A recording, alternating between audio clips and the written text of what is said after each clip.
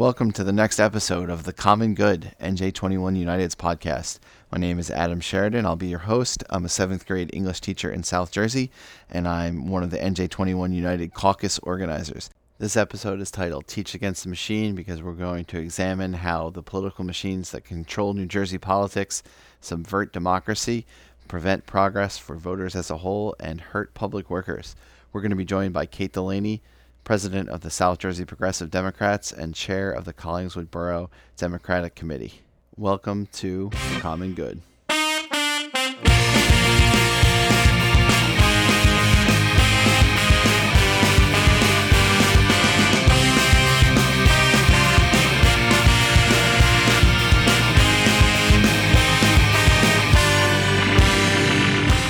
Okay, so for our guest tonight, we're joined by Kate Delaney. Kate is the chair of the Collingswood Borough Democratic Committee, which is an important position you're going to learn more about here in just a minute.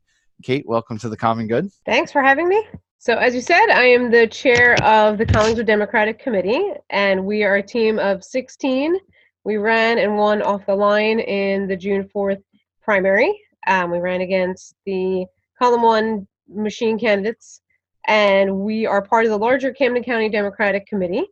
And in addition, I am the president of the South Jersey Progressive Dems, and our goal is to build a large regional organization with different municipal teams and to work collectively in restoring democracy to Camden County. So I guess for full transparency, we should mention that I'm also part of South Jersey Progressive Dems. I'm the organizing director, so you're technically my boss. Except we don't get paid. Exactly. All volunteer positions here. Yeah. So you mentioned that you ran against the machine. Can you, for people that don't know what you're talking about, what machine are you talking about?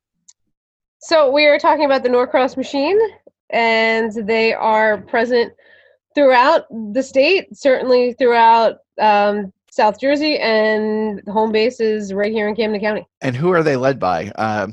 We should start with the story of when we met the Prince of Darkness, George Norcross, the other night. Tell us the story. Yeah, so we were at Aldo Lamberti, which is a frequent spot that George Norcross and the Norcross machine use for their fundraisers, and they were having yet another fundraiser event. And so this protest, this fundraiser, it was different, right?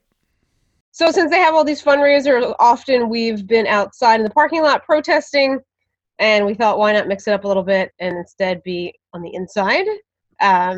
There's a feeling, I think, amongst the machine that even though they are very powerful in South Jersey, that they somehow feel that their operations are kind of invisible. So I think my goal certainly was for them to see that we're there. We see them. We know what's going on. So they were there to enjoy a really expensive dinner.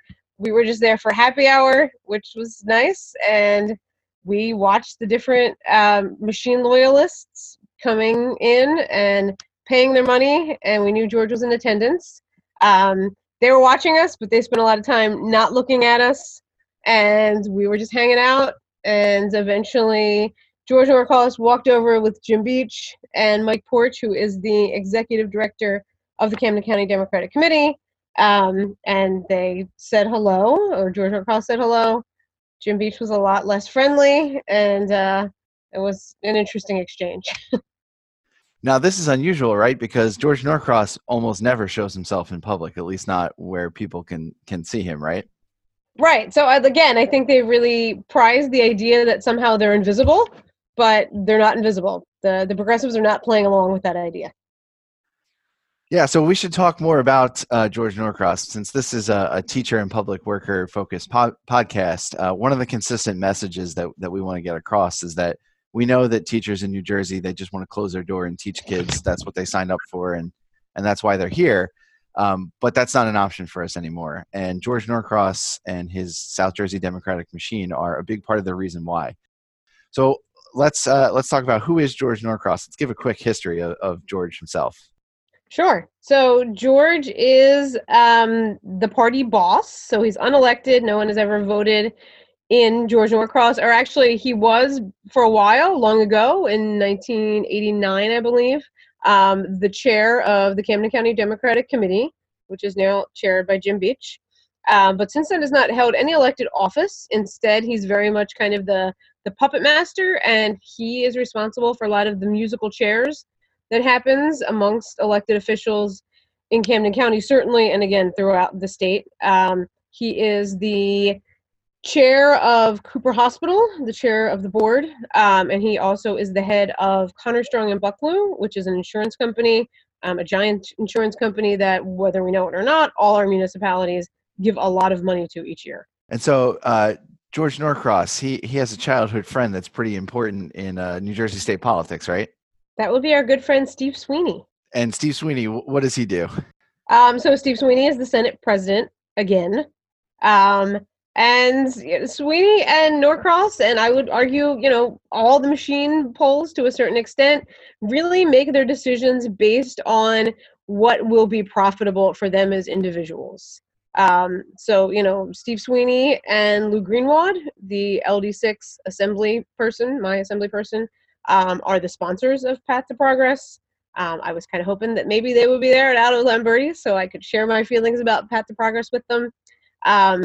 It's all about everything has to be profitable and mutually beneficial for members of the machine. And then the public is kind of an afterthought. A lot of this stuff that happens, a lot of the machinations by George Norcross in terms of insurance or municipal jobs happens below eye level for most people. So, I think what progressives want to do is sort of wake people up to how our dollars are being spent, how policy is being decided, and it's not necessarily in the interest of the common good so much as, the good of the machine. So what about the people who say that the power that we're saying that George Norcross wields, that we're making this up, that this isn't how any of this works? What kind of proof or evidence do we have for this assertion that this is really George Norcross controlling everything from behind the scenes? I think we can look at the allegiances of our local elected officials. So one thing that I've been interested in examining more fully and have brought other progressives with me, including you, is looking at the Camden County Municipal JIF, so the Joint Insurance Fund, which writes insurance policies for all the municipalities of Camden County, and is basically a way that George gets lots of money from all of our towns. And in order to do that, he needs to have someone in each of our towns who's going to go along with this in exchange for rubber stamping all of these contracts and making sure that the money flows consistently to him, to Connor Strong and Bucklew, and then to his subsidiaries, J.M. Montgomery and PERMA.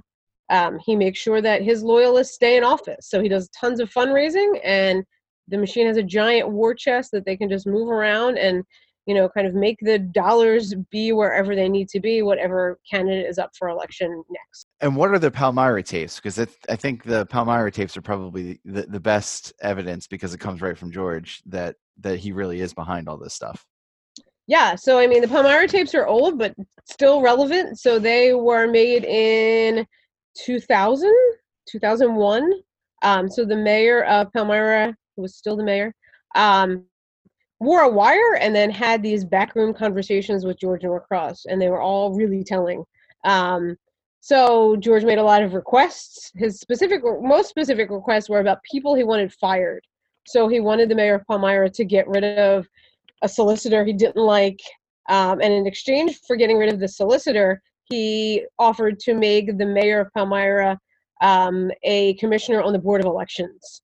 And in fact, if you look at the Camden County Board of Elections, there are people on there who have very close ties to George Norcross. The chair of the Board of Elections of Camden County, in fact, is a fundraiser for General Majority, which is George Norcross' PAC. It's like the Palmyra tapes where this behind the scenes look at how decisions get made and how contracts get written. There's another person that's made a judge, basically because Norcross decides they should be made a judge. So just saying this person's in, this person's out, and almost as if, what voters decide is incidental. It doesn't matter. Not just the control of these contracts and things, but your choice as a voter is essentially already been made for you by the time you get into the voting booth, because if a candidate's not George Norcross approved and the machine approved, then they never get on the ballot. And we should unpack that a little bit, because if we're going to say that path to progress and everything and that's wrong with New Jersey can't be fixed through the normal course of things, we should break down exactly why that is. We're going to start by talking about our undemocratic system of government. And that undemocratic system has three components. The first is the ballot line, which is manipulating the physical design of the ballot itself to privilege candidates who are approved of by political insiders and political bosses. The second is the way county committees are able to spend much higher amounts, essentially unlimited amounts. And finally, we're talking about legislative leaders and their ability to control committee assignments in the Senate and Assembly and control which bills get votes. Kate, what is the line? So the line is a phenomenon that exists in New Jersey, not just in New Jersey, but and not in all of New Jersey. There are parts of New Jersey that don't use the ballot line, but we do. So we vote in columns. So when you go into the voting booth, or if you vote by mail, you pick a column, right? And most people vote column 1 most of the time. People visually just see option 1, those are always the incumbents, so it's name recognition. And then anyone else, if you don't have a full column, you just look like some weirdo on the far corners of the ballot. And that's all done intentionally, and it just kind of taps into subliminal things that voters bring with them to the polling place without them really realizing what they're doing. And another way they manipulate the ballot is by running what are called phantom candidates. And these are people that they're real people, they fill out all the paperwork, but they're not really running. And what they do is they put these phantom candidates between the column 1 people and all of the real challengers to push challengers as far right as possible into what we affectionately call ballot Siberia, where it looks like you are just, crazy people that filled out the paperwork on a lark. So we had 2 columns of phantom candidates that we held on the ballot for the June 4th primary. And what was interesting, amusing, in fact, was that one of the phantom candidates did what no phantom candidate had done before and answered the phone when reporters called. So Jason Witt was one of the phantom candidates. He was recruited by Kevin Bucciaroni, who is the president or VP of the Black Horse Regional Board of Ed. And when he talked to Matt Friedman of Politico, he said he didn't know why he was running for freeholder. Somebody had asked him to do it. He didn't have a platform. He said maybe just like perks and stuff. So it was clear he wasn't a guy that wanted to be a candidate. He was really just there to be a spoiler. And in fact, this has been going on for a long time. The machine started doing this against Republicans. So they started running spoiler Republican candidates who were not really running, but were just there to split the vote. And then they said, hey, we could do this against our own. We could do this against other Dems to make sure that the machine has this advantage. We know the names of the phantom candidates. We've looked at ballots of the nominating petitions that they've signed, and it's a really easy trail to mark. As you go along, you see the same names. In one case, it's even like a mother-daughter who take turns being phantoms. And who are these people? Why are they recruited? How are they recruited? It's really troubling. And it's really troubling that people that are on a board of education are doing this. Like, this is an unethical thing. And it's definitely, causing intentional voter confusion. It says a lot about the machine that that's how they want to run elections, that they want to confuse voters. So, right, the line is not only something that's used against primary challengers, but it's also a way to keep politicians that are already elected in line. A good example is in the last primary, there was from LD8, which is mostly Burlington County and Marlton area, the Republicans who also used the same system. They had Dawn Adiego, she switched parties from Republicans to the Democrats. And for a few days, her assembly counterpart, Joe Haworth, he was unreachable because apparently he was maybe considering switching with her. He ultimately did not switch, and eventually they made contact with him again. But because they questioned his loyalty, they kicked him off the line. Now, he was an incumbent assembly person, but in the next primary, the same voters which last cycle had voted for him overwhelmingly in the primary suddenly decided to vote for Gene Stanfield, who was given the line in his place, and he was defeated. And so now Gene Stanfield is an assembly person and Joe Haworth is not. So this line is not only used against the primary challengers, but it's also used to make sure that politicians, once they're elected, don't start getting independent thoughts and thinking they can do whatever they like. Right. Absolutely. It's all about loyalty and obedience. That's what it's all about. Loyalty is a big word for the machine. Right. So the next way they control politicians and they control the primaries and they dictate our votes is through money. So tell us a little bit about how the county committees control the money that goes into elections. Yeah, so the county committees are a way for the machine to get a lot of donations, and it's a little bit more invisible. I mean, it's there. If you look on Elec, you can find all of these donations. But it's a way to really, again, kind of to build up this giant war chest, and they're able to, again, kind of put those funds wherever they need them. So if it seems like there's a candidate who might have a primary challenge, or there might be an election that in some way is contested, and it's important to keep in mind that in Camden County, the Republican versus Democrat elections are not intense. The general elections are not real contests so much as the primaries in some ways. So there's different limits in terms of what you can donate to committee as opposed to what you can donate to a candidate, and it's a much it's much more money that you can give to committee. And again, there's this sense of it not being visible. So that's where a lot of dollars go, is to the committee as well as to PAC. Right. And what's George Norcross's PAC? Tell us a little bit about General Majority. Yeah, so general majority takes in a lot of money and then pays a lot of people. So a lot of local officials donate to general majority. My mayor donates to general majority. A lot of general majority funds go to people like Steve Sweeney. So again, it's this way to build up an enormous amount of funds and then to use it wherever it's needed. What it would take to change it is people that would say we want to fix the law. And when we have machine loyalists in office, we don't have that push for reform. So that's a great segue into talking about the control that these machines exercise over legislators, even once they're in office, because the control doesn't stop in the primary. It continues when they're put into office. One of the ways that they do that is through committee assignments. So to take, for example, the New Jersey State Senate, the Senate has certain subcommittees. They have one for education, they have one for transportation, they have one for the Judiciary Committee, and all of these committees have certain topics under their control and under their purview. And they're very sought after, mostly because if you got elected and you wanted to get something done, those committees are the best place to do them. But also because they have a great deal of control over which bills can move, which means which bills can get a vote in the entire Senate. You can't get a bill voted on unless it comes out of committee first, and that decision is essentially made by the committee chair. So if you're assigned to a chairmanship or you're assigned to a committee, then you have a great deal of control over the bills. You also have a side benefit of you can extract more donations because a committee chair is far more powerful than some random legislative backbencher. So if you're the chair of the Judiciary Committee, you can expect to see a lot of campaign donations from lawyers and other legal entities. So that helps your reelection and helps you, pay your staff well and have a nice office and all that kind of stuff. And the committee assignments, it's unusual in New Jersey. In most states, there's a different process, but in New Jersey, the state Senate president decides the committee assignments. So Steve Sweeney personally decides whether you get that assignment or not. And that means if you make Steve Sweeney mad, he will kick you off of your committee. And this happens. This is not theoretical. This just happened with the vaccine bill. A Democratic senator named Joe Lagana, he voted against the vaccine bill, which he had previously suggested he would vote for. And when that happened, Steve Sweeney wanted it to pass. And because Steve Sweeney wanted it to pass, he was mad at Joe Lagana. And the next day, Joe Lagana was kicked off of the Judiciary Committee.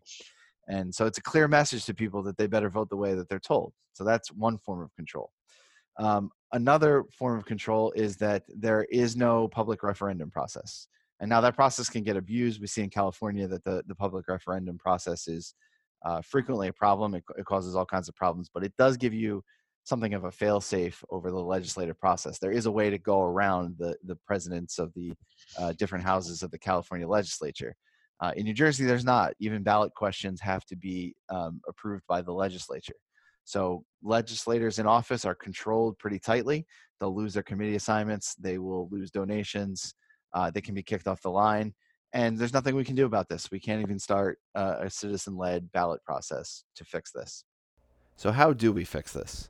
I said at the outset of the podcast that the argument being made here was that the legislative process in New Jersey has failed us. It's failed public workers, but it's failed voters in general. We don't need to look any further than things like marijuana decriminalization and legalization or the millionaire's tax, both of which are incredibly popular in New Jersey and still have not passed through the legislature, to see that the wishes of the voter are mostly an afterthought. And that's even more true when you're talking about a smaller subset of voters like NJEA members, CWA members, public employees, and their families in general. So what do we do?